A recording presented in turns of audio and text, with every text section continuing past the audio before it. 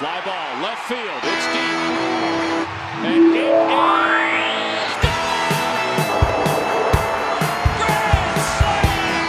Rhys Hoskins is a bomb into the second deck for Bryce Harper. How about this for a homecoming? That is crushed. Swing and a miss, and the ball game is over. Hey guys, and welcome to Broad Street to Britain, a UK Phillies podcast, episode number 14. And today I am joined by another special guest from the Good Fight. We have Alex Carr. Alex, how are you, buddy? How's it going, guys? Good to be back. Oh, good. Second time, Alex. You're in the double. Oh, yeah. I'm ready to go. Good man, good man. And as ever, I am joined by Ryan Owen from Rotatrix. Ryan, how are you, mate? Good week? Oh, absolutely fantastic week, mate. And it's nice to have Alex here with us, friend of the podcast these days. We try. Have you come down yet from Sunday yet, Ryan? The incredible day of sport we had on Sunday. Yeah, that was fantastic in the UK. I mean, I don't know whether, Alex can speak to this. Was the Cricket World Cup being viewed at all, or was everyone in the States watching the Wimbledon and on glued Sunday? To their TVs. You guys said Sunday, and I was racking my brain trying to figure out what happened on Sunday. So that should probably speak to how popular it is over here. Yeah, that says it all. We're just weirdos that watch baseball over here, so we assume that there must be some weirdos over there that watch cricket, you know? Maybe? When's the Rounders World Cup? Oh. We had the British Grand Prix, which was fantastic, won by England, UK's Lewis Hamilton. Then we had the Wimbledon final, which was just incredible. Then the cricket, they sort of went on and on and on until we eventually got a win in Wimbledon. Then England won the World Cup for the first time ever.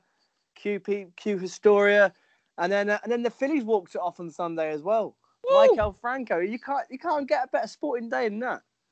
That was absolutely brilliant. So before we move on, I'd like to thank everybody who listened to the last episode with Tom McCarthy. We got our record numbers for that, so really, really appreciate it and thank you. And please keep subscribing and liking to the podcast. It was such a fun podcast to do, and Tom was fantastic. And I've had some great feedback as well from that. And please keep subscribing. This one was going to be just as good because we've got loads to talk about. Let's start with the news breaking today that Klentak and MacPhail, McPH, not fail, of today from the Athletic saying they're going to sign a 3-year extension to their deal. Guys, what do you reckon to this, Alex? Well, Yeah. Okay, so I'm one of those people who's of the opinion that I really do like Matt Klentak. I do. Andy MacPhail, if I'm completely honest, and I was talking about this to my coworkers the other day at the Good Fight,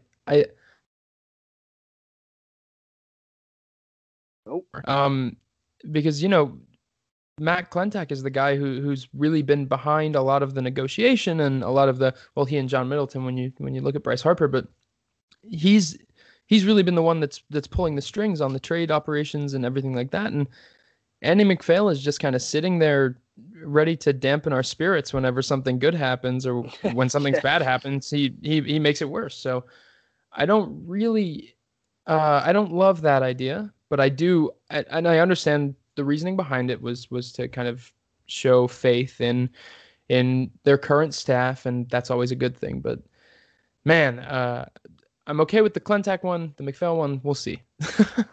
Yeah, Ryan, I put it out to social media, and it looks like the same sort of opinion. Klentak, yeah, okay, but MacPhail, everyone's a bit miffed by this one. Yeah, but it seems as though, as Alex has sort of alluded to there, they're coming as a bit of a package and they're working together in a lot of the sense, and it is a team. But it would maybe be slightly odd if they decided to extend one and said, actually, jog along, you're not welcome anymore. Might send out some of the wrong tones. To me, it seems like a pretty sensible decision. And to be quite honest, for the way that I view baseball, I try and keep a bit of a distance from the politics of front offices. obviously it's important for the Phillies, and I understand that who is in those positions is important. But often for fans, it seems like those names are just one more option to play the blame game with. Yeah, someone said, "What does Andy McPhail actually do?" And I was thinking about it, it's like, yeah, what does he actually do? Yeah, I know. Because his record everywhere he's been has been pretty bad. In fact, it's been really bad. What does he do? Do you know, Alex? What he's supposed to do is, he's supposed to run the game. Like he is, he's supposed to be the big guy, kind of in charge of overseeing, basically in a blanket, basically everything. But especially when it comes to, team operations and things like that. But the only thing I've really seen him do in his tenure here is come out and make some really terrible statements. And I don't mean terrible as in like offensive, but like he addresses the media and, well, he's just, I mean, even his most recent one, what makes me so upset with him is that he doesn't think before he speaks. He doesn't structure what he's going to say before he goes out there and he says it. And it always, as I said before, it dampens our spirits every time. You never really like to tune into McPhail when he's... No, it's bad. Probably doing what he's supposed to be doing, but what that is, we're not quite sure. I put it out there on social media, and it's not gone down well. Guy Webster says discouraging. A lot of speechless memes. Phillies Fever says, "My God, the timing." The timing is a bit bizarre as well. It is. A lot of WTFs. Phillies fan 3232 says, "Now I know Middleton has surely lost his mind." Wiffle Ball says, "My analytics say this is a bad idea. Timing is always impeccable. You have to be joking around. Well, here comes 2,000 losses. Is this the Onion?" Is this a joke? Absolutely pathetic. Yeah, it's not gone down well. Do you think that the criticism on Klimtak's a little too harsh? Definitely. And what's important to remember is that these kind of things, managerial and higher up contract talks, they are never really made public unless it's somebody of great note. Like if the Athletics were to go and extend Billy Beane, that's going to make news. But usually this kind of stuff flies under the radar, so it's not like they were keeping anything from us. But the criticism on Klentak is ridiculous, to be quite honest. He had a brilliant offseason. The only mistake that he's made thus far is trusting his homegrown talent a little bit too much. And that's what a GM is supposed to do. So I don't know how you can really, tell him that, he didn't go out and get enough depth this offseason, or he didn't go out and do...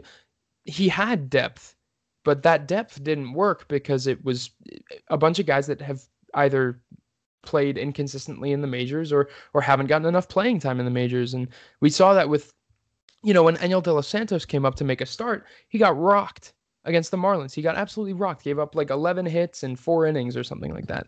And, that's because his only major league experience was last year when he came up for like 2 or 3 starts and didn't exactly do too hot, but you got to give these guys time to adjust is the thing. And when they're getting inconsistent playing time, like starting here and there through AAA and then coming back up to the majors and coming back down and all that, it becomes really difficult for them to maintain a process and a routine. So I completely agree. And I think Ryan, I think a lot of the criticism goes, it's hindsight, because back then, like Alex just said, Pivetta was due to have a breakout season. Velasquez was okay. Let's see how he goes. We're hoping to have a better year than he did have last year. Eflin was looking promising in spring training. In hindsight, I remember back then, actually, and you said yourself, we had a sneaky good rotation. So the need for added pieces at the time weren't necessarily, the main objective was the offense. It wasn't necessarily pitching. We thought that was fine. Of course, now hindsight is a wonderful thing. It's all gone wrong since then. But Yeah, do you think we should have got Keuchel? I mean, if we're gonna say that it's all gone wrong, then that to me straight away is hyperbolic because the Phillies are currently 3 games over 500. No, I mean in terms of the arms. Of course, I understand that, but the arms are in place. The arms are pitching for the Phillies and have done since day one of the season. And those arms, while they have underperformed, have the Phillies 3 games over 500. They have the Phillies within touching distance of a playoff berth. And if the Phillies now want to go out and use someone like Eniel de los Santos or someone, lower down in the minors that perhaps they're not so high on, but other teams want to take a chance on, to go and get an arm that can help them get into that playoff position and secure it, then they can do that right now. So while I'm sort of keen to say, yes, the pitching has been a huge disappointment, I don't want to say that everything's gone wrong because everything has not gone wrong. And there's still just about half a season to play. And it's likely that the Phillies probably will go and get another arm and that rotation could improve immediately. And talking of Phillies going out and getting another arm, it's today been reported by the MLB Network that we are apparently in for Minor from the Rangers. Alex, what would you give up? Would you give up Howard for Minor? Would you give up Moniak? Who do you think would be in that trade package?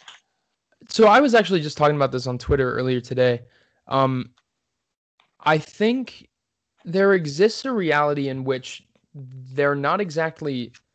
At first, when I read that news from Morosi, I was immediately turning to, we're going to have to give up Bohm. We're going to have to give up Howard. Somebody has to, of very important note, has to go for Minor. He's arguably the best arm on the market.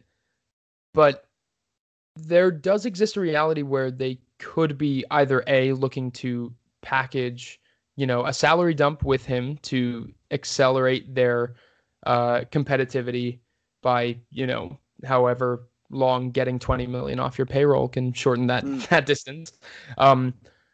They could be looking to do that, or his value is just simply not as high as we were previously led to believe. One thing that it does tell me is that if the Brewers are in on Mike Minor, and they have much less of a farm system than even we do, and they're pretty much unlikely to deal either of Keston Hiura or Bryce Turang, who are their top 2 guys, and Hiura, first of all, is a bona fide stud, and Turang is really good. He did really well in Single A. They're unlikely to deal either of those guys. Past that, they have nothing. They have Corey Ray, I think, is their 3rd guy, and he's mega struggling. So, we may not be looking at as much of a high stakes value as we'd like to believe. Now, that being the case, the package that I put together on Twitter for what I perceive his value to be without a salary dump, without whatever, was a package that was headlined. And Adam Hazley, in addition to perhaps Nick Williams reuniting with the Rangers and another pitching prospect, and I know they really like Mauricio Rivera, the Rangers do. So, that's a lot to give up for a guy who, albeit has another year of control, doesn't have much of a track record aside from his pedigree of being a first rounder. So I would love, don't get me wrong, I'd love to obtain Mike Minor, but it might be tough given our farm predicament and our untouchability for Bohm and Howard. It's tough to say. Saying that, I'd be stunned if we did get Minor and one of those 2 are involved, because Matt Klentak has been quite shrewd with the deals in the past, hasn't he? He's really got some good deals. So I would be very, very surprised if both those were in a package, because it wouldn't be Matt Klentak style what we've seen so far, would it? No, it wouldn't, and that is especially why I am a big fan of Matt Klentak. I love bargain hunting on the market, and when it comes to roster politics and things like that, there's a lot that goes into it. But I mean, the Jay Bruce trade was outstanding. That was absolutely outstanding. The one move that I didn't like of his last year was the Asdrubal Cabrera trade. But is everyone forgetting when we got Wilson Ramos for a player to be named later, or when we got Aaron Loop, one of the best lefty specialists number-wise in the game, for Jacob Waguespack, or when we got, he's the king of bargain hunting. He really is. And I love that style. I really do, especially for a system like ours. So I think that it would be unlike him to see him, dish out some big package, but we are in pretty deep desire or pretty deep need for, a rotation piece. We are looking weak on that front right now. We are, Ryan. We've got, who we got going tonight? Pavetta and Nola tomorrow, I believe. Yes, it's Pavetta tonight against Kenta Maeda and Nola against Ross Stripling. I tell you what, boys, if we can get one more win at this series, I'll be delighted. Well, okay. So I was talking about this to an unnamed Fangraphs writer, because he doesn't want people to know he's a Philly fan. But I was talking about this to a Fangraphs writer, and we mentioned that even though momentum may not be a tangible thing in baseball, it definitely exists. In any reality, achieve the win tonight, especially against Maeda, who is arguably the Dodgers' worst pitcher in their rotation. I think giving Nola the ball tomorrow against Stripling looks very promising, especially the way he's been pitching. I don't want to. I'm going to knock on wood right now, but I don't know.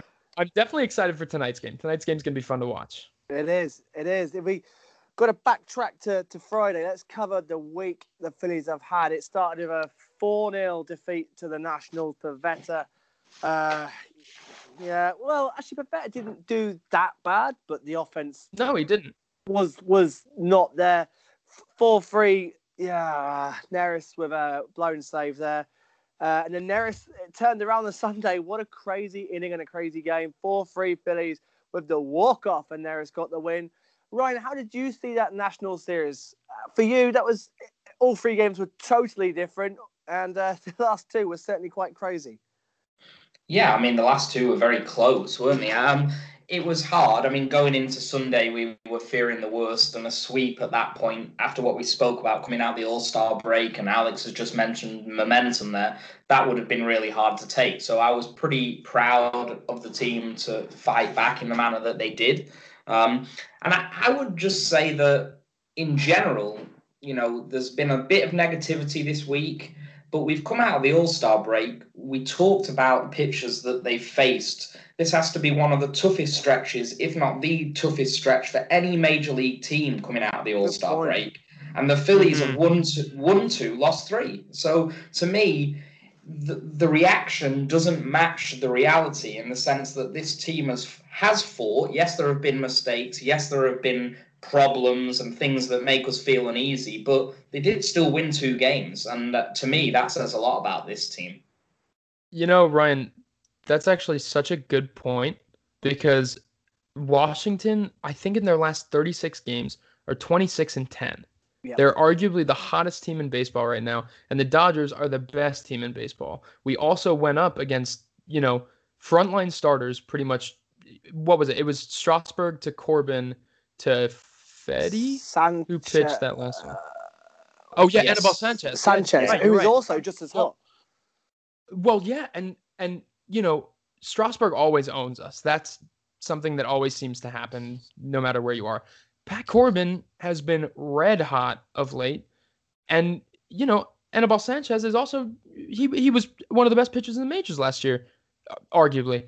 But, I mean, what we've gotten so far out of this, and, also, it's worth mentioning that second game in the National Series was easily winnable. Oh, yeah, easily absolutely. Winnable. So it's really worth looking at from a bird's eye view. If you were looking at this, from another team's perspective, you're like, well, 2 out of 5 isn't that bad.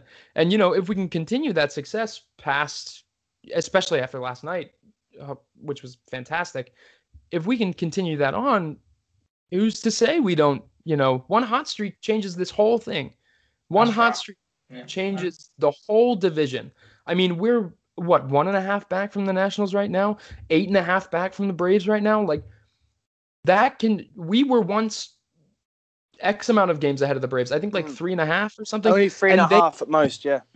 Yeah, but they put us, 9.5 back within 2 weeks, 3 weeks. Yeah. Like there is no saying that we can't reverse that. We can't totally flip the script. And that point is exactly the right idea. Like when you're looking at these things in a vacuum, that's a pretty freaking good turnout.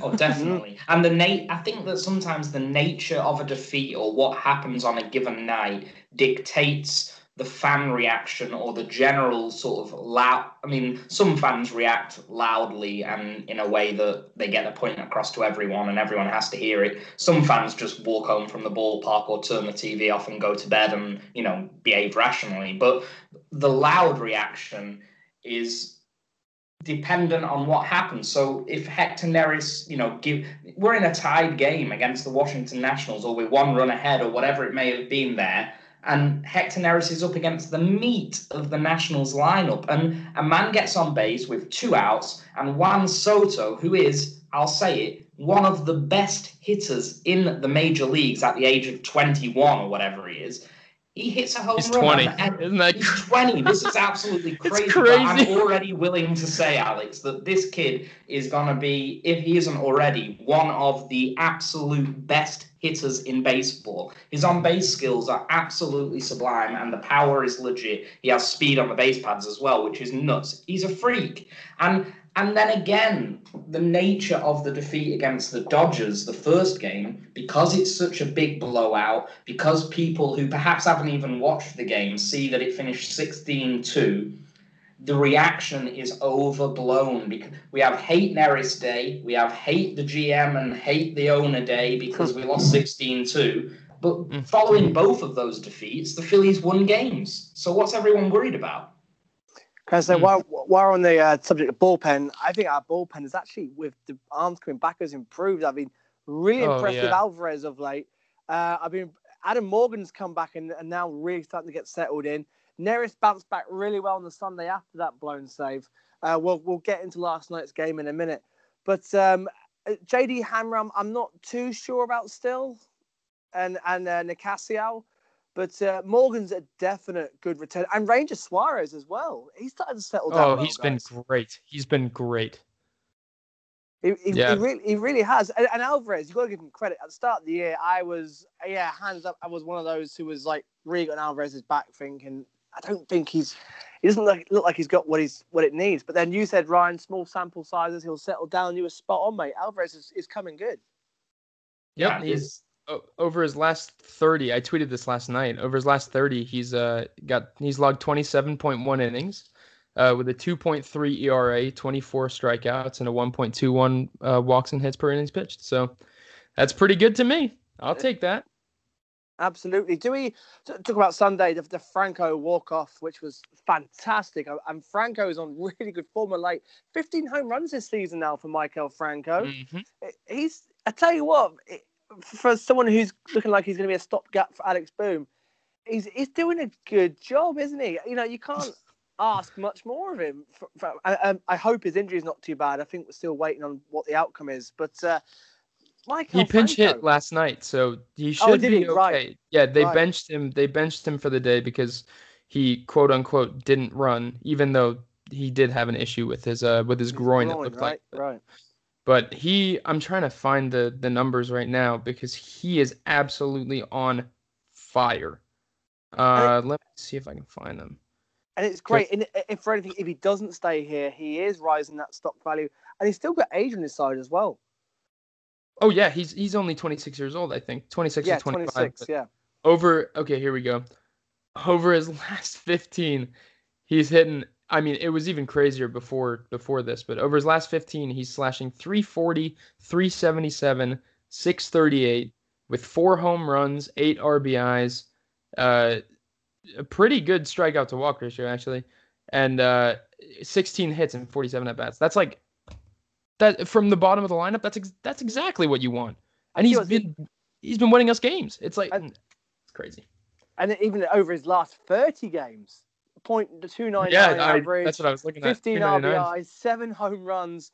Even over his last 7, average point. I know it's a small sample size, but 0.42 average, 3 home runs, 5 RBIs. He's one of the hottest third basemen at the moment. And defensively, he's for his build, for his size, he's just as solid. Yeah, he's really stepped up defensively, especially. But I mean, I think he only has 2 or 3 errors this year. It's not in front of me right now, but he has been one of those guys that, like, yes, he's very streaky, and yes, he's very, he has his days where he's not running very hard, or he's, whatever. But when he's on, the team is on. That's the whole of who he is. When his stuff is working, when he's driving the ball, when he's lifting it and not digging it into the ground and grounding into double plays, he is a heartbeat for this team. He's what brings back the pulse. And I not to toot my own horn or anything, but when I was on last time, and I said that he should be starting every game because correct, he has that kind of impact bat. That's exactly why. Because when he is on and when he's hitting home runs and when he's, driving guys in, that's going to win you a game. That kind of late game power is going to do it for you. And, that's just that. Every team needs that. Every team needs that guy that, he has his moments. Like the Dodgers have Kike Hernandez. He, prior to this year, was he was a fringe starter. He was really a guy that was mainly used to play multiple positions and, come off the bench late in the game. But now he's coming through in all these clutch moments and he's hitting, all these bombs, albeit because of a juiced ball. But, that's you need guys like that in the bottom of your order to really pick the team up when it's struggling. And Michael and Jay Bruce too have done really well with that. So that's awesome to see. It really is. Do we know Jay Bruce's status?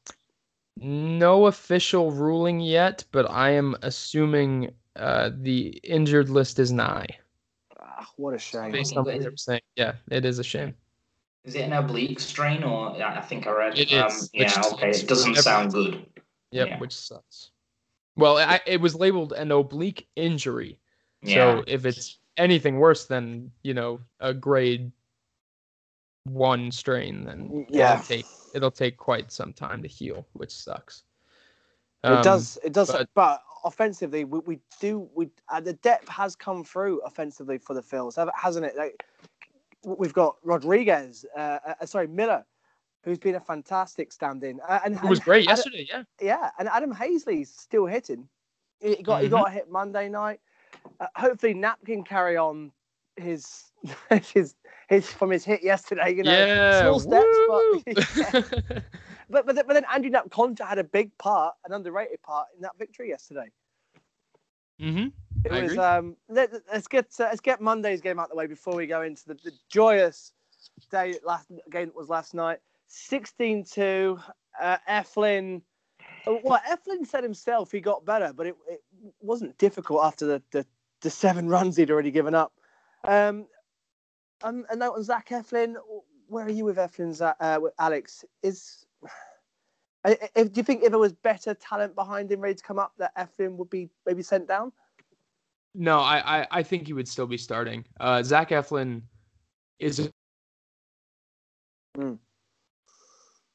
has velocity, he has movement, and he has pinpoint control a majority of the time.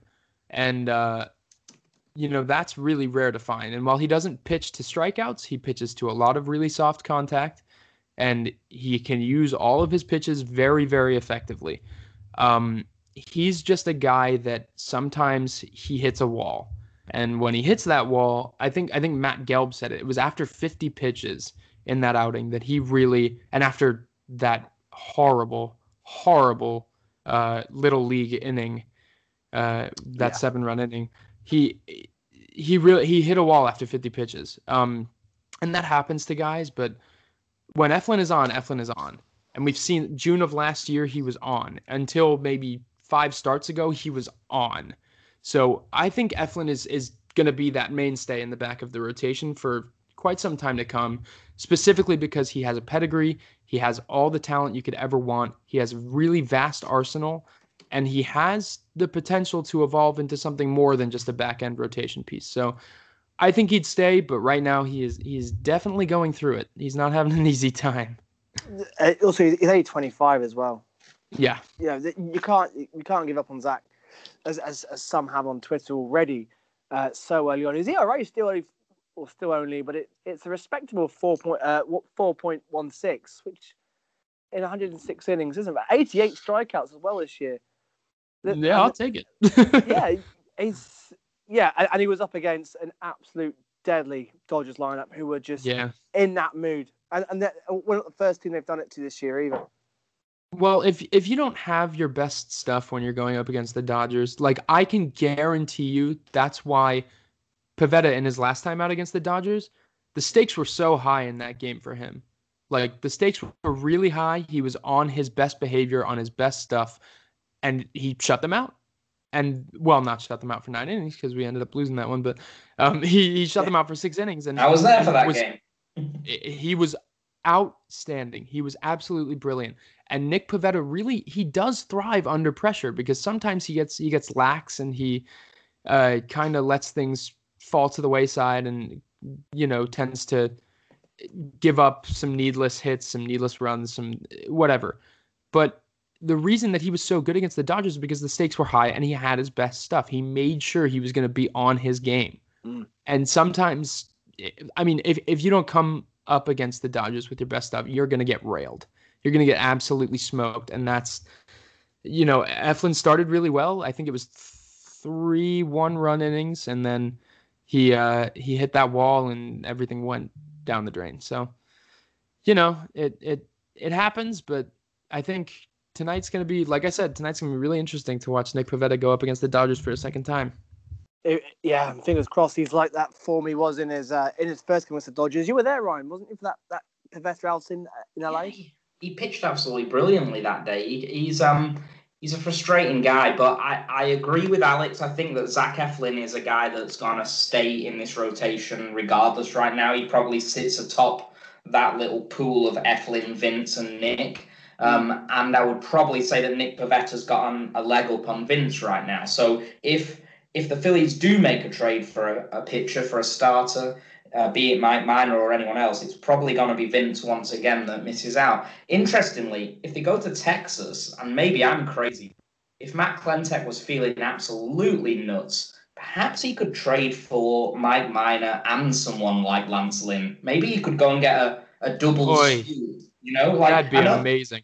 I know that's absolutely nuts right now, but if they could, give Nick some more time down in AAA, or perhaps send both of those guys to the bullpen. And personally, I would be willing to take a bit of a risk and trade Mickey Moniak, because I mentioned it on the last podcast. To me, he's the prospect that is still, to a degree, not living up to what we'd hoped, and I'm not entirely sure that his batted ball profile lends itself to anything particularly special moving forward. So, maybe I should get on the phone, I don't know, or maybe I'm crazy. Okay, I just really, because these are two things that I've been thinking about a lot, especially of late. First things first, it doesn't have to be Lance Lynn and Mike Minor, but if the Phillies acquire 2 starting pitching arms, the bullpen makeup completely changes. If you put Vince Velasquez and Nick Pivetta in the bullpen as longmen or what have you, or even to follow an opener or to whatever, that completely changes everything. You have David Robertson coming back. You have, Pat Neshek isn't exactly ruled out for the whole rest of the year, but who cares? Or Dominguez. Right. Sir Anthony's not ruled out yet. Victor Arano's not ruled out yet. Tommy Hunter will be back. Then your bullpen starts to take a little more shape, especially after it was so mangled earlier in the season. And then, you have a rotation that can arguably compete, as well as the fact that you have a bullpen that's, kind of renewed and is full of guys that really want to either A, prove that they can be starting arms, or B, just stay in the majors. So that's huge. And the second thing for Mickey Moniak, I don't necessarily agree, just because his May and June were absolutely absurd. And even then, he's hitting better than a bunch of top outfield prospects right now. I mean, Alex Kirilloff of the Twins, who albeit is struggling, he's had a better year than that guy with a massive pedigree, a massive weight on his shoulders. I can't remember, Matt Winkelman brought up some really, and I've talked about him on your guys' podcast before. Yeah, he's an absolute genius. He says, yeah. Yeah, he did like a poll or something. I would look it up if I had the means right now. He did a bats or minor league outfielders and put their season stats on the lines, and Mickey Moniak is outperforming a major list of big top tier talent. And Moniak is, first of all, only 21. Second of all, is in Double-A at 21 years old. I think that's like 3 years under the average. Yeah. And he's also been absolutely brilliant. He has 9 triples. Or wait, no, 9 or 11. I can't remember. He has so many triples this year. He's shown pretty decent pop. He has brilliant speed on the base paths. He has been absolutely unreal defensively. I mean, we're looking at a guy that is sprouting into exactly what you'd expect from, a number 1 overall, especially in a draft. I hope you're right. Like that, because the only guy that I probably would have taken over Moniak in his position was probably Nick Senzel, who is also not exactly having a great time in the majors right now. So, I think Moniak is a guy that you kind of have to sit on for a little bit, especially because his value won't be what you want it to be.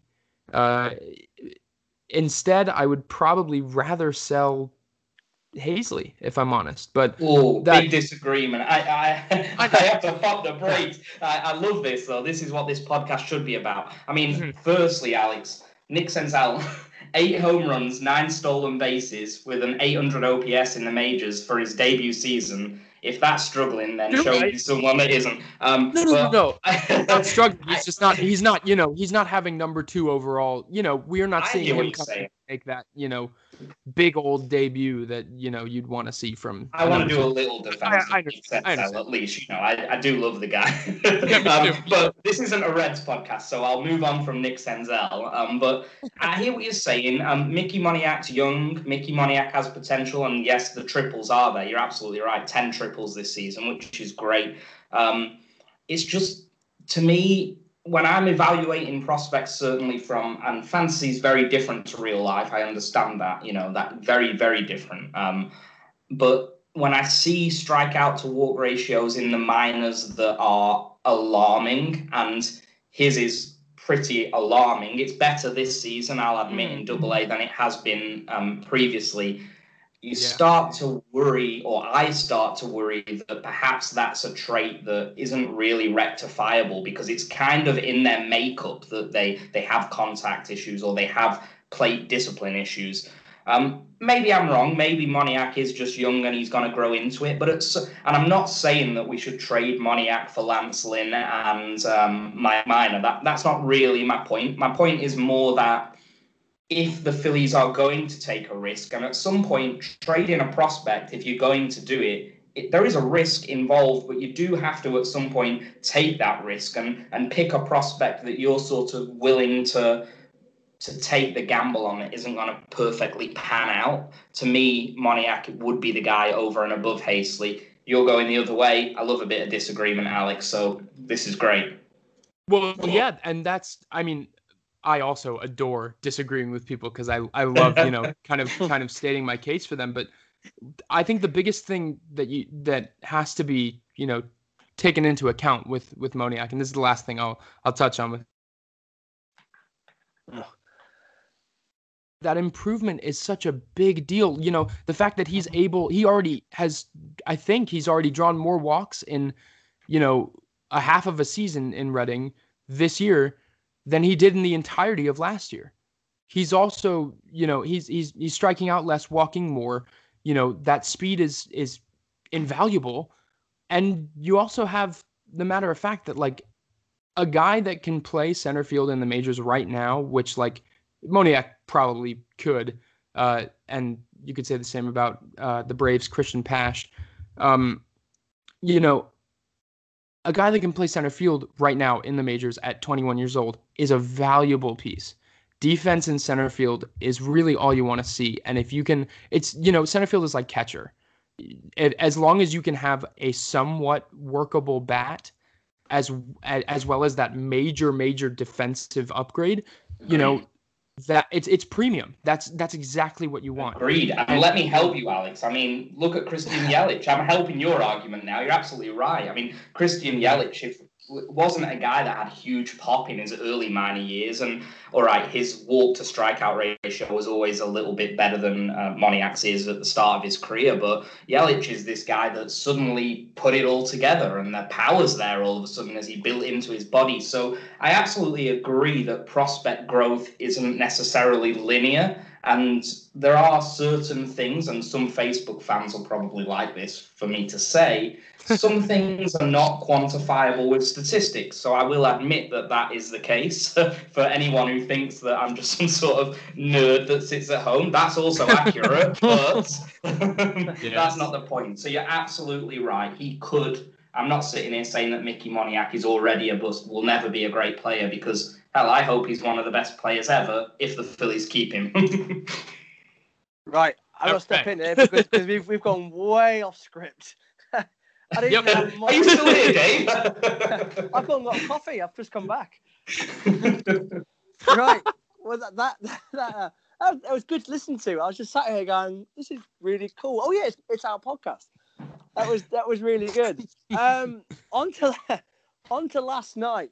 Wow, that ninth inning, what game! What a crazy comeback! What a crazy inning!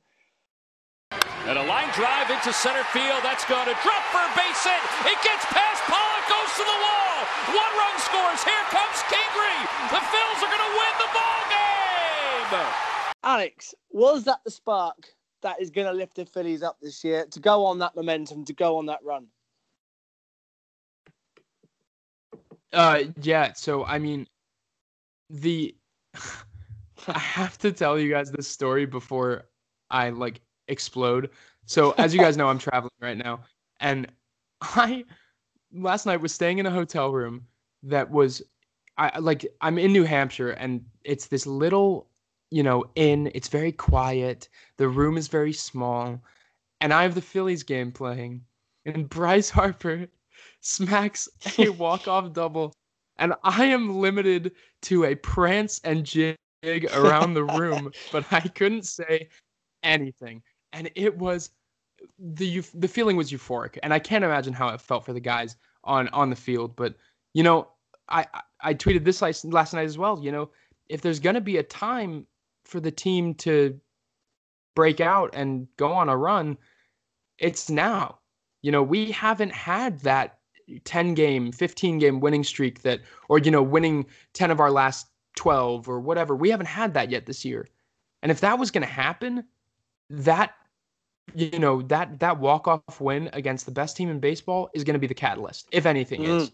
I mean, so personally, like I said before we started recording, if they can keep the momentum moving, and if they can, if they notch a win with Pivetta tonight, which I'm not at all saying is going to happen, but if they could, handing the ball to Aaron Nola, the way he's pitching right now, for the win of a series against the best team in baseball, what a statement! That would be absolutely insane. And going on from there, are you kidding? We're playing the Pirates. We're playing the Tigers. I mean, the Tigers, yeah.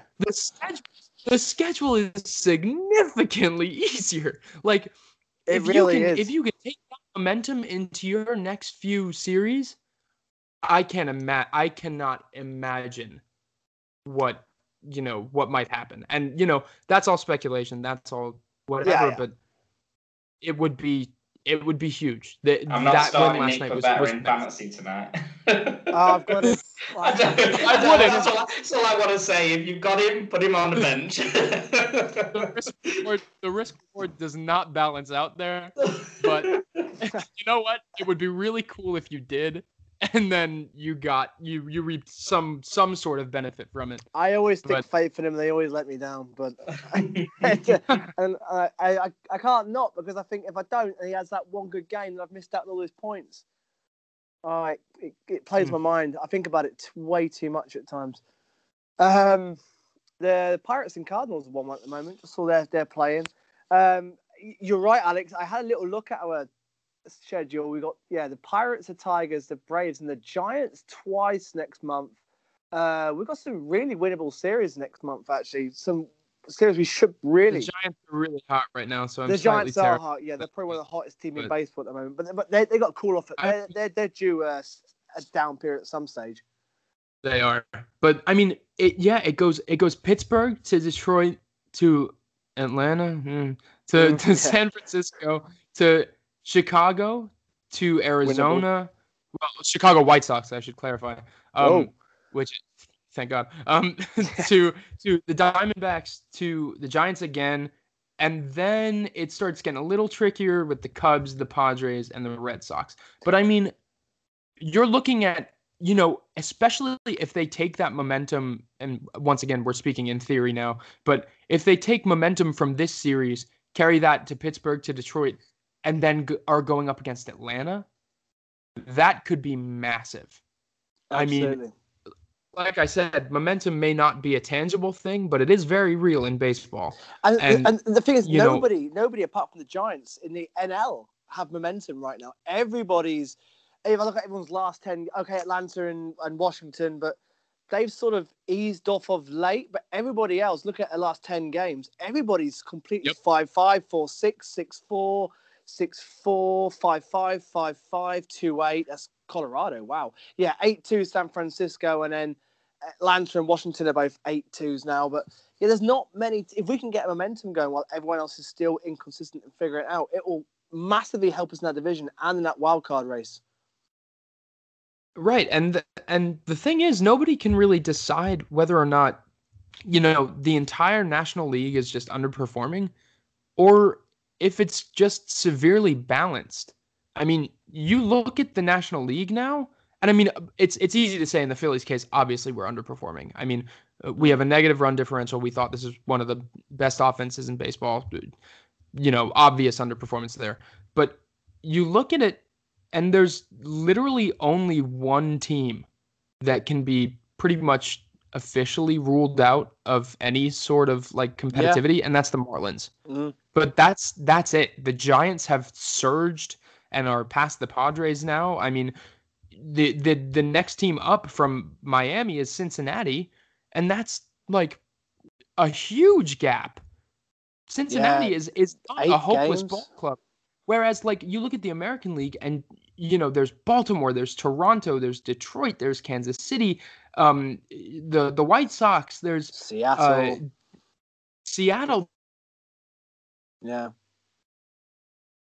To 8 tanking teams in the American League that are free wins, basically, and that is not the case in the National League. And you have to wonder if the entire National League is just fading into mediocrity, or if it's just supremely balanced and everyone's playing one another, and we're all in this spot where everyone's underperforming or struggling or whatever, but strictly by a win and loss count. It's really crazy. I've never seen it. Everyone in the National League have got their own problems in different areas, haven't they? Like Nationals, bullpen. Mm-hmm. They've settled down. Braves rotation, Mets on and off the field, everything. Except Alonso and O'Neill. And then you've got the Milwaukee rotation again, like us. Milwaukee are in the same boat as us, actually. If you look at it, that their rotation. If they improve that, they could make a run for the Central. Well, so are the Braves. I mean, I'm writing a piece on this right now, so I'll keep this one brief. But the Braves are more. The UK will be keeping an eye on that. Oh God, here it comes. But the Braves are more than one. I'm not going to bash anybody, but the Braves are more than one piece away. They don't have a bullpen. They don't really have, outside of Soroka, they don't have many competent starting options. That I mean, Julio Teheran, who, thank God for them, is coming through, and Keuchel's doing all right, but he's walking an insane amount of batters, and his there are definitely reasons to believe that his success, if you can even call it that, is sustainable, or is not sustainable. But they have issues as well. Their offense is totally figured out, but their pitching is a problem. And so, as last night showed against the Brewers. Yeah, right. And regardless of what the outcome is this year, they're going to be buyers.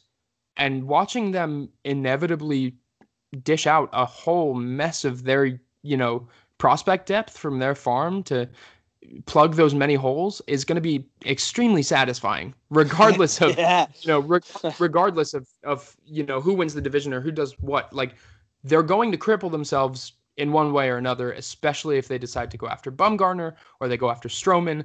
Stroman's going to take probably 2 of their top prospects. And the only ones that I am worried about in any capacity from them are Drew Waters and I really shouldn't. UK Birds is going to be all over me. Are Drew Waters and Ian Anderson. Those are the only guys that really, worry me. And if they get dished, then I'm not exactly, I'm happy about it. So you don't like Christian Pache? It's not that I don't like him. I just see him more as his value lies in his speed and his tool is showing up this year in a big way. I don't think, I need more evidence of that. Let me just say that. He and Drew Waters have both been outrageously good when they were surging through high A and double A. But, I need more. I need more evidence. If he turns out to be the real deal and he is more than just, a center fielder with a lot of speed, which in and of itself is valuable. But if he turns out to be more than that and he shows me more evidence of his being, a true prominent blue chip, then sure, I will he believe could be a bit of a Moniak. Right, exactly. That's exactly right. So we won't talk about him again. Interesting. I was going to say this on the little NLE show that we did a few weeks ago, is that while the Braves do have a lot of depth, a lot of that depth that we're talking about in terms of prospect is pitching depth. And the really interesting thing about pitching depth is that a lot of pitching prospects simply do not pan out. And there's a whole host of reasons why they don't. They do not. We have arm injuries. We have people that have control problems. Even this season with the Braves, we're seeing people like Toussaint and, Newcomb to an extent hasn't quite panned out in the way they would have hoped. Bryce Wilson, I do like a lot, but he isn't ready to contribute right now at he got blown up again yesterday. Top level. I do think that he's an elite pitching prospect, but the point being that a lot of these guys look good on paper, but it's not the same as having a system full of elite hitting prospects. Right. And the big thing here is that some of their guys have already started to blow up. And I'm really showing my obsession with the Braves here, because I will admit I do follow their system quite actively. But Colby Allard, who used to be their number 1 overall, he is now well within the depths of their system. Luis Gohara, who, was supposed to be this huge, phenom, is, first of all, he hasn't played a game yet this year, and he stinks. He stinks now. Kyle Wright has like an 8 ERA in AAA. All of these guys that they have that, were once these super highly touted prospects and whatever, they're now fading into mediocrity, while we look at, Ronald Acuna, who is a superstar, and always has been, always will be. It was inevitable. As was, Austin Riley's rampant growth in the majors. He was swinging at everything. He was hitting everything really hard. Now he's hitting sub 200 over his last I remember, and is hardly hitting the ball out. Mike Soroka is struggling in his starts now. These are things that the adjustment periods will always show you who the true talented prospects are, and who was really never anything to be hyped about in the first place. And that is what is so pitching in general is volatile. You know, Correct. like Edwin Diaz was the best closer in baseball last year. He sucks now. You know, pitching in general is volatile, but it's those guys. Well, yeah, and Aaron, it's those guys like Aaron Nola who start terribly to a season and then come back and have their, you know, they have their periods of adjustment and then absolutely dominate, versus those guys who start really hot and then just completely fade away, which is why it's so hard to evaluate guys, et cetera, et cetera. Once again, we've gone off script, and I've shown my true obsession with the Braves, and, you know, by wanting to see them fail because whatever. But, you know, that is what is so tough about, you know, dealing with prospects and trading prospects and all that good stuff. But overall, my general consensus and my general point is that I want to see the Braves, you know, trade away all their top talent and then eventually implode. So that's it. Well, yeah, we can all agree on that one. Right, a couple of other things, a bit time conscious. Let's quickly touch on Neris. Another blown save, 2 this week. However, as we were saying before we went on there, everyone's forgetting that we had the weather delay. That did not help Neris, nor did it help one of the best closers in baseball, Jansen, who also had a dramatic blow. Neris, he's sort of as you said, Alex, this time last year he was in AAA, you know, and now he's here. He's done a good job overall. He is a standing closer because we think Robertson will be the closer when he returns. But overall, Neris, do you think there's a slight overreaction on Twitter and social media? Definitely. About his 2 blown saves and overall, because I think Neris has done a solid job considering, because there's nobody else in that bullpen who could really be a closer.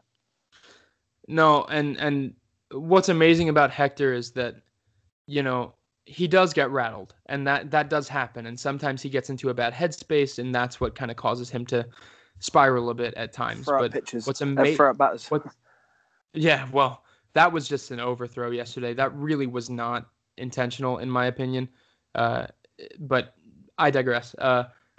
What's amazing about Hector is that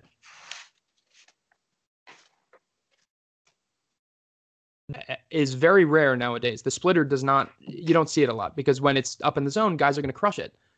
But he's taken that splitter and he's evolved it into this incredible strikeout pitch. I was mentioning this before we went on the recording. You know, Hector Neris last year was top 4 in baseball in strikeout per 9 ratio. You know, he strikes out a lot of guys. He misses a lot of bats, and it's all because of that splitter. And regardless of whether or not he's going to be a closer for the future or he's going to be a back-end guy for the future, what we have to recognize is that having that kind of a pitch anywhere in your bullpen is huge. That's a guy that you can go to with 2 outs in the bottom of the 9th, you know, with bases loaded against whoever you want to put up there. And if his location's on, if everything is going to plan with him, and he looks good in the warm-up, that splitter he's probably going to strike that guy out if that's what you tell him to do. So, you know, that is a weapon. That is officially a weapon, a guy that can generate that many swing and misses, a guy that can do all of that. And he also has a ton of velocity. So it's really, really awesome to see him succeeding, especially right now. And as we speak, we have a ruling on Jay Bruce. He has been placed on the 10-day DL, or IL, I should say, with a right oblique strain. We don't have the grade, but Nick Williams has been recalled from AAA. Super hot. I thought we were going to get Austin Listy for a second. Super hot, Nick Williams. I did too, honestly. But yes, in fact, he was. And that is something that I've been troping for the months that he has been, you know, up and down and up and down. He's not. Oh, man. I'm going to get off into a whole separate tangent here if I keep going. Don't do it, because I want to talk on Neris. Let me stick on Neris for a second. Yeah. Go. We'll lose Neris if we go off to Nick Williams. Okay.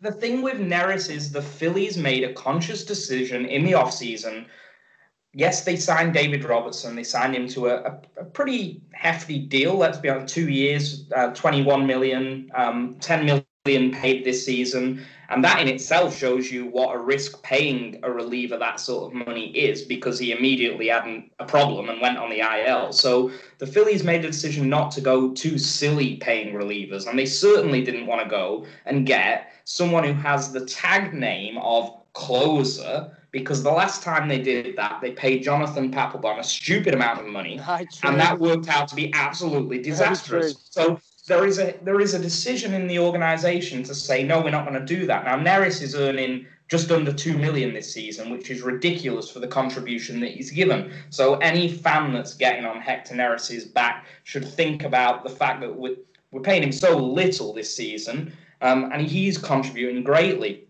Just to give some sort of focus on this, if fans think that this is ridiculous, Wade Davis, who currently pitches for the Rockies, he's their closer. Okay, he's your bona fide closer that you want on a record-breaking contract. He's earning $18 million this season. He is guaranteed 17 million next season, and he is guaranteed $15 million in 2021. His whip stands at 1.694. His ERA is 6.04. Now, when he signed the contract before 2018, was a bona fide closer. Do you wish he was in a Phillies uniform? Well, hell no. He really did. I will say this. He turned in one of the best seasons I have ever seen from a reliever. I think that was like 2015, where he had like a .94 ERA. Like, he could have won the Cy Young. He was absolutely insane. So and that was prior to, the big sabermetric movement, and everyone was being really cautious with who they were taking on, whatever. But I don't want to diss the guy, you know what I mean? He has some great seat. I'm not sort of saying you're totally right. What you're saying is totally on. We don't want to pay for past performance, right, Alex? What the Phillies are trying to do is pay for future performance, not past performance. And when we talk about this mantra of, the Phillies should have signed a closer in the offseason, are they stupid? Well, yeah, you might think that they're stupid, but Kelvin Herrera just had his contract torn up. He was owed $17 million over 2 years. Addison Reed, I apologize. Herrera's contract is still active with the White Sox. Addison Reed had his contract torn up. He was owed $8.5 million this year. Has anyone heard of Jesus Familia, who pitches for the Mets? Because he's guaranteed something like $30 million over the next 3 seasons. His ERA is over 7. So let's just concentrate and calm down. We're all disappointed when we lose games, but my defense for Hector Neris is he's doing a pretty fine job considering what he's earning. You better believe it. Sorry, quickly, is there any news on Robertson before he comes back? Not recently. I was just talking to the Good Fight Slack about this. We have not gotten exactly an update on him yet. The most recent one we have is from maybe like a week ago. But he's on a throwing program, so he should be due for a rehab start sooner rather than later, and then hopefully we'll be back soon. But just to touch on that point, that what Ryan said right there was spot on. Obviously, I mean, that was brilliant. Relievers, signing closers, signing anything, which is typically why you like to develop those guys. If you develop those guys in your system, then you don't have to worry about it, which is why the Phillies just drafted, Andrew Schultz and Brent Schulz, who are big arms out of the, college relievers, big arms out of the pen. I mean, Schultz throws 101 to 102 almost effortlessly. Yeah. Oh, he's in Lakewood right now. He is killing it. Wow. And he, now that he has a professional coaching staff behind him, he will easily be a massive back end piece. You've got somebody like what's his name? Why am I blanking? Cardinals Jordan. Oh, I know who. Quick go back. He's injured, isn't he? I know who you mean, but he's injured. Yes, he is. What is his name? Oh, because it H, doesn't it? Jordan, Hicks. maybe Hicks. Jordan Hicks. Thank you. Hicks. Jordan Hicks. Okay, I don't know why Okay. I blanked on that because I love Jordan Hicks. But anyway, so you got a guy like that who they've developed, they've brought up through their system, and who could probably pass as a really bang up closer. He'd be really good. And he's injured now, and that's because he throws 105 miles per hour. But what I'm saying is that if you develop those guys, you don't need to worry about signing Craig Kimbrell and Craig Kimbrell busting, or signing Wade Davis and Wade Davis busting, or any of that. So that comes down to development. Yeah. That comes down to development. People won't want to admit this, Alex, but even Kenley Jansen's contract is a serious risk because, yes, he's having another pretty good season. He's absolutely elite, and his stats are far better than Hector Neris's throughout his career. Mm-hmm. The whip's down below 0.9, but pitches are inherently risky. And he has player options for 2020 and 2021 that are at £20 million. That is a risk. I mean, the Dodgers can swallow a lot of money, and if things go wrong, they're a slightly different beast. So, but, for a club, I mean, the Phillies have a lot of money as well, but other clubs like Pittsburgh and San Diego, Cincinnati, these organizations can't afford to give out the ridiculous behemoth contracts like that. And there's a reason that they don't, and they wait. And we see a lot of the guys at the top of the saves list in the NL are exactly what you're talking about. Guys that have come from within the organization or are not necessarily big names. Kirby Yates is only earning about $3 million. He has the most saves. Will Smith earns next to nothing. Edwin Diaz this season is earning next to nothing because he came through Seattle's system there. So Thank a lot God of these guys, that. I mean, Josh Hader, what's he earning this year? Like $600,000? Yep. I mean, so, yeah. That's and one more thing before we move on. That is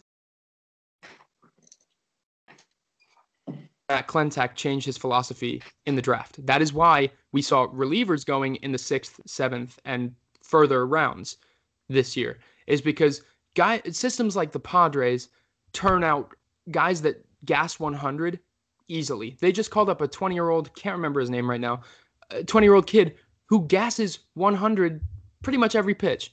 I mean, and effortlessly. So there are a lot of teams that can crank out that kind of talent that just happen to find it in the international signing period, or it peaks while they're overseas or playing in the GCLs or something like that. But that is why we are seeing relief arms become so popular, is because if you can get a cheap closer, that's something that you want to hang on to forever. I mean, if you can get a guy that, and they don't even have to throw 100 miles per hour, but if you can get a guy that can close down your games and you can point to and say, that's our closer, which is what Seranthony Dominguez was going to be, I wish. But if you can get a guy, point to him, say, that's our closer, and sign him to a much cheaper deal than you would have if you went out and got Kimbrel or the like, that would be ideal. But that doesn't always happen. So the Padres kid is Andres Munoz. Oh, yes, my. Munoz. Okay, wow, this guy's striking out people at a stupid clip.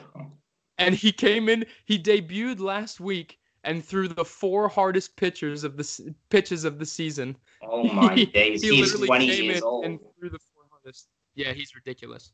Right. He's ridiculous. I had a piece in Harper, but you're gonna have to start crossing some of these pieces out. All right, let me just go through Harper's stats over the last 15 days, a month, because these are joyful. So Harper with running and scoring positions, 5 home runs this year, 45 RBIs, the 9th best in the MLB, average of .410, which is the 3rd best in MLB. Last 15 games, 4 home runs, 13 RBIs, .316 average. Over his last 30 games, 6 home runs, 23 RBIs, .71 average, 4.409 on base percentage, .495 second percentage. He is 10th in the RBIs this season with 67. He is 7th with doubles with 26. Overrated, guys? I don't think so. And to make matters better, he is equal on his. I was talking to the same Fangraphs writer about this. He will go unnamed. He over his last 29 games has struck out as much as he's walked. his numbers are equal. Oh, And yeah, that was prior the to stat I that, had. Yeah, I had that one. yeah, and he, Yeah. you know what? The only issue with him right now is hitting when the bases are empty. And we've theorized that that might be because of the. He's shifted 65% of the time. So that's important to know. But if he can either A, bunt the shift, or B, start selecting his pitches a little better with the bases empty and just start taking walks more while the bases are empty, we're looking at a guy that's going to be hitting over 300. Over 300 with a middling fours base on base percentage and a 600 slugging percent. I mean, what he's doing is exactly what we had expected him to do. Yep. It's just the fact that the numbers don't exactly reflect that when you look at his batting average or whatever outdated metric you use. Oh, come on. Yeah, you're right. Average is absolutely... There is a lot of luck involved in batting average. And for anyone who doesn't know, we're not going to go into detail now, but I'm sure Alex and Dave already know there's a lot of luck involved in... When you smoke a ball, if it goes in someone's glove, it isn't exactly your decision, basically. Okay? Right. So, the one other thing, it'd be just nice... He does still have some contact issues, Harper, but... Considering the baseball is juiced and he has 17 dingers, this isn't a complaint, but I think maybe people were just thinking, oh, when is this sort of serious hot streak going to come? Because I think he has that in him. I think there's going to be a week or two at some point where this really heats up. And I want one final very quick point. There's only one guy that excites me more than Bryce Harper, and his name's Rhys Hoskins. And if there's one area of this lineup that doesn't concern me even slightly for this season or for the next 3 seasons, it's that Bryce Harper and Rhys Hoskins are going to be one of the best 3-4 punches in the National League for a very long time. Mm-hmm. Love it. It was very telling yesterday. After the game, Bryce said the first thing he brought up, I think he was talking to Jim Rosenthal, and he said that he was talking about finally he's moved house, his house settled, his family is settled.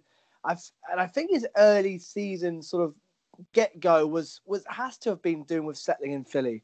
It's a big deal moving house. It's a big deal moving your family and your family settling in. And I think he mentioned that on purpose to try and tell people that I'm settled. We're in now. We're finally moved house. We're finally settling in Philadelphia. And that, to me, I took that as, you know what, it's probably been a tough time for him. He's still a young guy. He's a young family. He's never moved out of Washington before. And, I don't know where he started in his minors, but, for him to move him and himself and his family and do family stuff like moving house, which is, I know from experience, is stressful enough. It must play on your mind when you're in April and May, when you're also trying to play professional baseball, as it does in your normal life. With us moving house, it affects your work, it affects your personal life. I think, yeah, go on. Go, Alex. Also just slow starts. And the only thing that differentiated 2015 from... Oh, yeah, can you hear me? Yeah, I can hear now. Yeah, go on, buddy. Oh, there you go. So Bryce is known for his slow starts as well, so that doesn't really help his case. But the thing that differentiated 2015 from every other year for him, which is the year that he won MVP, is that he didn't have a slow start. He came out of, he came from the start line and just exploded. And he kept that going. And that's because as he settles in throughout the season, his stuff he gets more and more electric as a player. And that's just who he is. So he takes a little bit to settle in, but if he can lock in in the first part of the season, you've got an MVP competitor on your hands. We're so lucky, guys. I know there's so much hatred on Twitter and Facebook. Do you know how lucky we are as Phillies fans, as baseball fans? He's 26 years old. Harper, and hitting after Harper is this guy who's earning an absolute smidgen compared to what Harper's earning right now. And he has 72 walks to go alongside 97 strikeouts. Rhys Hoskins is somehow this... To me, he is one of the finest players that I've ever seen come up through the Phillies system. I am in love with this guy. So for all of the negativity, people should focus on this because these two are exciting to watch. Absolutely. Very, very quickly, guys. 2 quick questions for you all. Very quick, guys. Was last night's Harper's biggest game for the Phillies and biggest moment so far? And would you move Scott Kingery down the order so he's got some runners on base for when he's hitting his home runs? Alex? On Harper, maybe. It was definitely his biggest hit, but I still love that game against the Rockies. That game where he was 5 for 6 and he was absolutely tearing the cover off the ball. That was my favorite Harper moment. As for Kingery, I liked him at 2 yesterday. I did, because he's so hard to double up. But if you have to move him down, I think I like him at the 6 or 7 range, just because having that kind of contact so down low in your order is it's that much more to worry about as guys are, as pitchers are trying to tear through this lineup, which is very difficult. Swap with Cesar, sort of put Cesar at the top and put him down to 6. Yeah, I'm very okay with that. I'd be very okay with that. Yeah, quick run. Yeah, probably agree. I'm a Kingery skeptic anyway because I know. Because of the walk rate. But no, I love the power. I love the speed, and I'm coming round to the idea that he's just this really dangerous hitter the opposition is scared of. He is, Ryan. So he won't let you down. I'm getting there, but similarly, if you basically wanted to swap Scott and Cesar, I'd be pretty on board with that as well. Excellent, Gabe. If you're listening, we've just sorted it for you. Right, quickly, predictions. Pirates, who are currently 45 and 49, and then the Tigers, who are the second worst team in baseball. Pirates, Tigers, 5 games? What we saying? Ryan, we'll start with you. What are we saying for these two? These are 2 very winnable series, aren't they? We've got Arrieta, Eflin, and probably Velasquez going on the Sunday. What do you reckon, Ryan?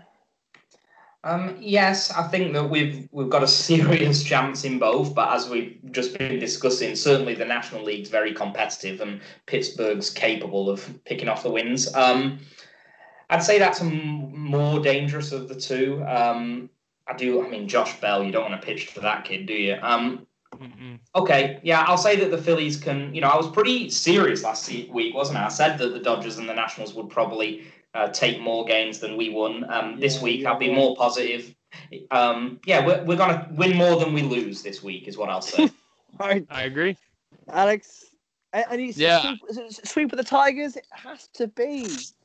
I hope so. It's always a real going against American League teams is always a mind messer because you never really know how they operate outside of their league. DH as well. Exactly. But that I'm excited for that. But we just lost our best DH candidate in Jay Bruce. So that's very sad. true. But from Franco, I think, absolutely. Well, defensively he's no louse. So I don't know. It's hard to say. We'll see how the lineups configure. But the Austin Listy campaign begins. Oh, that would be so cool to watch. I love Austin Listy. I just love that guy. I've spoke to him on a couple occasions. He's a really good dude. But I would like to say I'm going to pray that we win 4. I think it's probably likely that. Yeah, me too.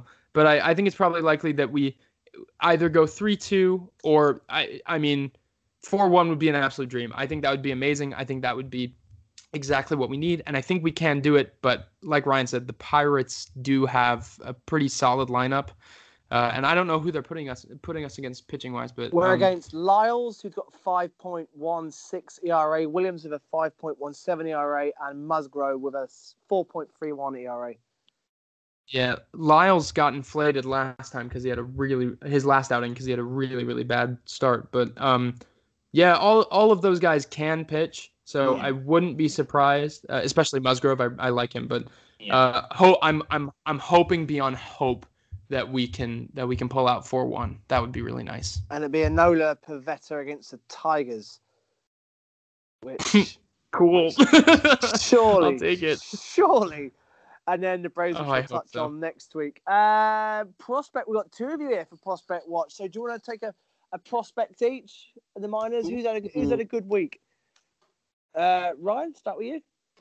I didn't really plan this, Dave, so I'm glad that you're putting it on me. But I'll tell you what, we've just mentioned Austin Listy, so let's speak about the guy. He's in AAA. He's 25 years old. So it's a little old to be hanging around in the minor leagues, if I'm quite honest. So we might expect that he is doing well in AAA this year, and he is. He's doing incredibly well, but he has a pretty decent resume. Certainly over the last couple of seasons, he's got a good walk to strikeout ratio. There's some power there. The guy, I don't think he's ever going to come to the majors and be a sort of everyday player, and that's probably a fair thing to say. But right now, if the Phillies need a bat that, if Nick Williams doesn't pan out, if Adam Hazley needs more time, this is a guy that could probably come up and do a pretty damn good job. So just watch out for the name, because he might be up there pretty soon. Yep, and then I think I'll go. Listy's a great choice. His defensive numbers aren't great, but who cares when you carry? Just play him in Detroit. Yeah, exactly. Yeah, no, seriously. I'm gonna go with Connor Seabold, though, who is finally back from the injured list, and he actually he pitched today for Clearwater. He pitched 5 innings of 2-hit ball, walked 1 and struck out 5. He was the third-round pick in 2017, if you don't know who he is, but he is definitely a candidate for fast tracking. Could really help with rotational depth in the next year or two. And I also really like, he doesn't exactly have super special stuff, but he's around 91 to 93, features some pretty good breaking stuff, but he throws all his stuff for strikes, and he's really good at manipulating it and has a very, very deceptive play style, and could very well create an impact in the future. But I'll cease there because I don't want to get anybody too excited. So yeah, Seabold, watch out for that guy. Interesting. Right, Alex, we've got some social media questions for you. Are you ready? Are you ready for these? Let's do it. Right, let's start on Facebook with Dave Lewis, who says, was last night's result the best of the season to bounce back from a drubbing against the best team in the NL and beat the same opponents 24 hours later is bloody impressive from where I'm sitting. Yep, I completely agree. That was definitely, we've had some good wins and we've had some horrible losses, but that was definitely probably the best win of the season for me. Absolutely. Patrick Schilling says, do you resign Cesar and Franco? Do you resign Cesar or Franco after this season and instead start Kingery at second full-time and Bohm at third? If you keep both, what's the upside? I am definitely looking to... Look, if Franco will get you any value, you sell Franco, and then you sign a stopgap for before Bohm can come up. But he likely won't, even though he does have some control and he's showing significant progress with his bat. He's a streaky hitter. That's who he is. So given his defensive improvement, I'm probably sticking with him. But if you can get value, I'd sell him. Cesar, he will not have any. The second base market is just absolutely flooded. He is not very good on defense. He carries a significant bat, but honestly, I'd rather have Ben Zobrist 2.0 doing what Ben Zobrist does best, which is playing multiple positions and adding value that way over and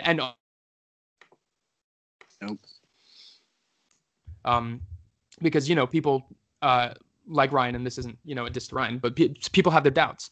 So I'd love to give him continuous at bats and see if he can keep up this progress that he's made this year, while also having a guy that has a proven bat and maybe a slouch on defense, but who cares, in Cesar. So I'm probably hanging on to both long term. Right, interesting. Jim McAlhatton says, we touched this on slightly, but I might broaden it out.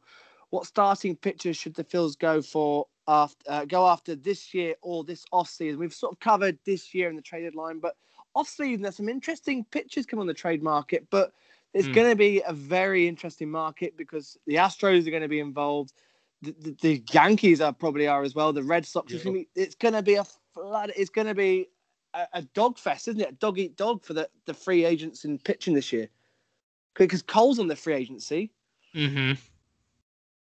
What do you reckon? Who would you like to see us go for in free agency? Well, luckily, it's a really deep pitching class. So even though there are going to be a lot of guys shopping for arms, there are a lot of arms to go around. So albeit they're not very top tier. Garrett Cole is absolutely number one on my list. I am so excited to see what he does as he actually gets older. Even though he's a velocity-based pitcher, he can strike out guys like nobody's business. So very excited to see if we can nab him. If not, there are guys like Alex Wood, who has been injured all year, but he's a guy that has some pretty major stuff when he's healthy. So it could be a very interesting name to target. There's also, Madison Bumgarner. As much as I don't want to say it, he is hitting free agency unless he gets extended. And, even though he's declining, he has turned in an all right season thus far. So, there's that kind of name out there. There's also Keuchel's going to hit the market again. And if he turns in a good season, who's to say? But what's really great about this coming free agent class is just how deep this pitching class goes. You've got bounce back candidates in Michael Wacha. You've got, just a wealth of, I think Jeremy Hellickson hits free agency again this year. I think Gio Gonzalez is coming back on the market. I mean, just a whole bunch of names that will help with depth, not necessarily frontline starters, unless you're looking at Garrett Cole or maybe Alex Wood, but you're looking at depth here. And that is what the Phillies could really, really use, especially with somebody like Spencer Howard coming down the line and, all these other not yet ready prospects that are making their way. So those are probably my top targets. I know we're looking quite far ahead, but this offseason's a big one for the Phils because this is now we're getting to the period where we were told that we are going to be really contending by next season onwards. We're talking divisional championships, playoff runs, postseason runs. Do you think it's a big one where we've got to get it right, especially for Klentak and Carr? I know they're getting a contract extension, but the fans are going to be even more expectant next year, aren't they? Pitching, you do. That's sorry. My headphones went out a little bit there, but you have to target pitching. You do. That's pretty much the weakest part of our game, and if we don't, bolster both the rotation and the bullpen, we're going to be pretty in some deep water. So I think you have to go after as frontline of a starter as you can get. I think that's where all the money and attention should be first, then work on the bullpen, then maybe address the other depth forms that you need. But it's a very important offseason. You're definitely right. We just covered that pitching one, really. It was this one from, I think, that's just taking forever to load. Here we go. At Brett says Alex is known for his hashtag Posidelphian slant towards the team. Like it. How does he maintain that through the negativity that seems to come so easily from Twitterers? Wow. Well, thanks for the question. That's really nice of you to say. Yeah, me too. Yeah. Look, it's most of it comes from my nature and who I am as a person. I'm a positive guy. That's how I was raised, and that's the only way you can really get through a game like baseball is it's a long season. It's a really long season, and it can hurt sometimes. Sometimes Juan Soto hits a go-ahead 2-run home run when you're pretty positive you have that game locked up, and then what the hell can you do? I mean, he's done that to us 3 times this year. You have to know that one loss is just one game of 162. And,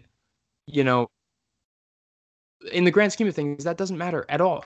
And there's also many more seasons to come. Baseball's not going to end tomorrow, So don't take every loss, no matter how invested you are, no matter if it's the World Series or it's just a regular season or a spring training game, for God's sake. Take every loss with a grain of salt and try and glean whatever you can from that scenario in a positive light. And you know what, Alex, there's a moment for me when I think, I just watched Juan Soto hit a go-ahead 2-run home run. And as much as I'm a Phillies fan, I also have this just gleaming love for the game. Yeah. And you got to be a baseball guy fan. you are watching an elite talent of our time. This is sublime. There's so much joy to glean from everything that occurs, and maybe that makes me crazy and a bit of a weak fan. I don't know, but that's one way that I try and stay a little positive with things. I completely agree with you. It's like Monday. I genuinely thought we were watching a bona fide World Series contender right there. Like, the Dodgers were unbelievable. Yeah, it's so when it comes to positivity, that's think about all of those things, and then just think about the fact that it's a game. It is a game. Yeah. Baseball is a game. It's meant to be enjoyed. All You're games. so logical, Alex. What is this? What is this logic and positivity? Look, a lot of people like to say I'm very unreasonable when it comes to my, some of my takes, but I like to think I'm very logical, very reasonable. But you know what? It's a game, and games are enjoyable, and games are really fun. So keep it that way, and don't you know what? Don't be that typical baseball fan base that goes out and raids other teams' fan bases and says, "Oh, you guys stink. Oh, you whatever." Like, just enjoy. If you win, you win. There's no need to kick somebody while they're down. If you lose, you lose. And exactly. You know what? There's another game coming tomorrow, or if you have a day off, there's a game coming in 2 days, or if it's the All-Star break, there's a game coming in 4 days. No matter what, there is a game coming during the months of October and through March, or the other way around, March through October. And if anyone got to this sermon at the end of the podcast, thank you for staying with us. Yeah. I appreciate it. There are life lessons here for you. We love to talk. It's all good. It's all good. I've enjoyed it. I've given my voice a break for once in these podcasts. It's been great to listen to you guys. Alex, thank you so much for your time and coming on, buddy. Like, you guys are the best. You've been on for an hour and a half. I feel like, and it's the middle of the afternoon for us. For you, I feel like bedtime for me. Hey, you guys are the best. Thank you for having me. I always love. Well, it's my second time, but interacting with you guys on Twitter, interacting with you guys on the podcast. It's always a joy. So thank you very much. Thank you, because after Monday night. Well, after Monday's game, waking up Tuesday morning, I was waiting for you to get up and tweet something positive, because I needed you, Alex. And, hey, I got 3,000 words coming down the pipe. Yes. I'm currently typing a that. very big positivity shell. So make sure you check it out. That's gonna be on The Good Fight on Thursday. There you go, guys. Thursday, it's gonna drop. That's gonna be straight after we win tonight. And then Nola will be going in the day game for the series win. You got that fantastic article. Then we got the Pirates. I'm feeling so much better already. Let's do it. Let's do it. Next week, we will be looking ahead to the Braves and the Giants series. I expect we'll be joined by Bob. Hey, the Braves have just gone 2-0 down, by the way, to the Brewers again. Keuchel's pitching. Hey, what a great note to end on. Hey, Bob. So yeah, he'll probably be on next week. And also we're going to try and do a rehash and a re-go of the live game next Sunday against the Braves, the live commentary. Me and Bob are going to do a take 2, and hopefully we won't lose 16-2 this time. Because last time was horrible. And this will probably be the last time I try and do it. If we lose this and get thumped, I am going to turn it off. And hey, well, I'll be watching. So I can't wait. Thank you, buddy. Well, if you can join us, if you and Ryan can come on as well, we can have guests on during the thing. It goes on for 3 hours. Hey, if I can get my Wi-Fi to work, I would absolutely adore that. So let me know when it's be going down. Yeah, perfect. It'll be a week Sunday. If I haven't had my baby by then it'll be a week. It'll be a week. What, Sunday. Dude? Congratulations! Imminent. Very cool. Oh man! Wow, we got a new Philly fan. Sources say it's imminent. We'll be here within the next 3 weeks. 4 weeks. That's amazing. So it's all go. So those night games will be even better. I can get up and do the feed change and watch the night games. It's just perfect. I can't wait. Definitely even better, Dave. Definitely. I mean, not sleeping all night is real fun, buddy. I know, I'm only joking, man. I wish you all the best, but has anyone told him that it's quite hard work? It's a doddle, isn't being it? a Philly fan. Those Hector Neris blown saves aren't going to feel as nice. That's true. I'm being positive. I'm sorry. I nearly went there. Yeah. Hey, thank you so much. Another positive note: the Mets have just lost, are losing as well. So the Braves and the Mets are losing. What a good way to end it. They're down. Guys, thank you so much, and ring the bell, guys. Yeah, let's ring it. Ring the bell.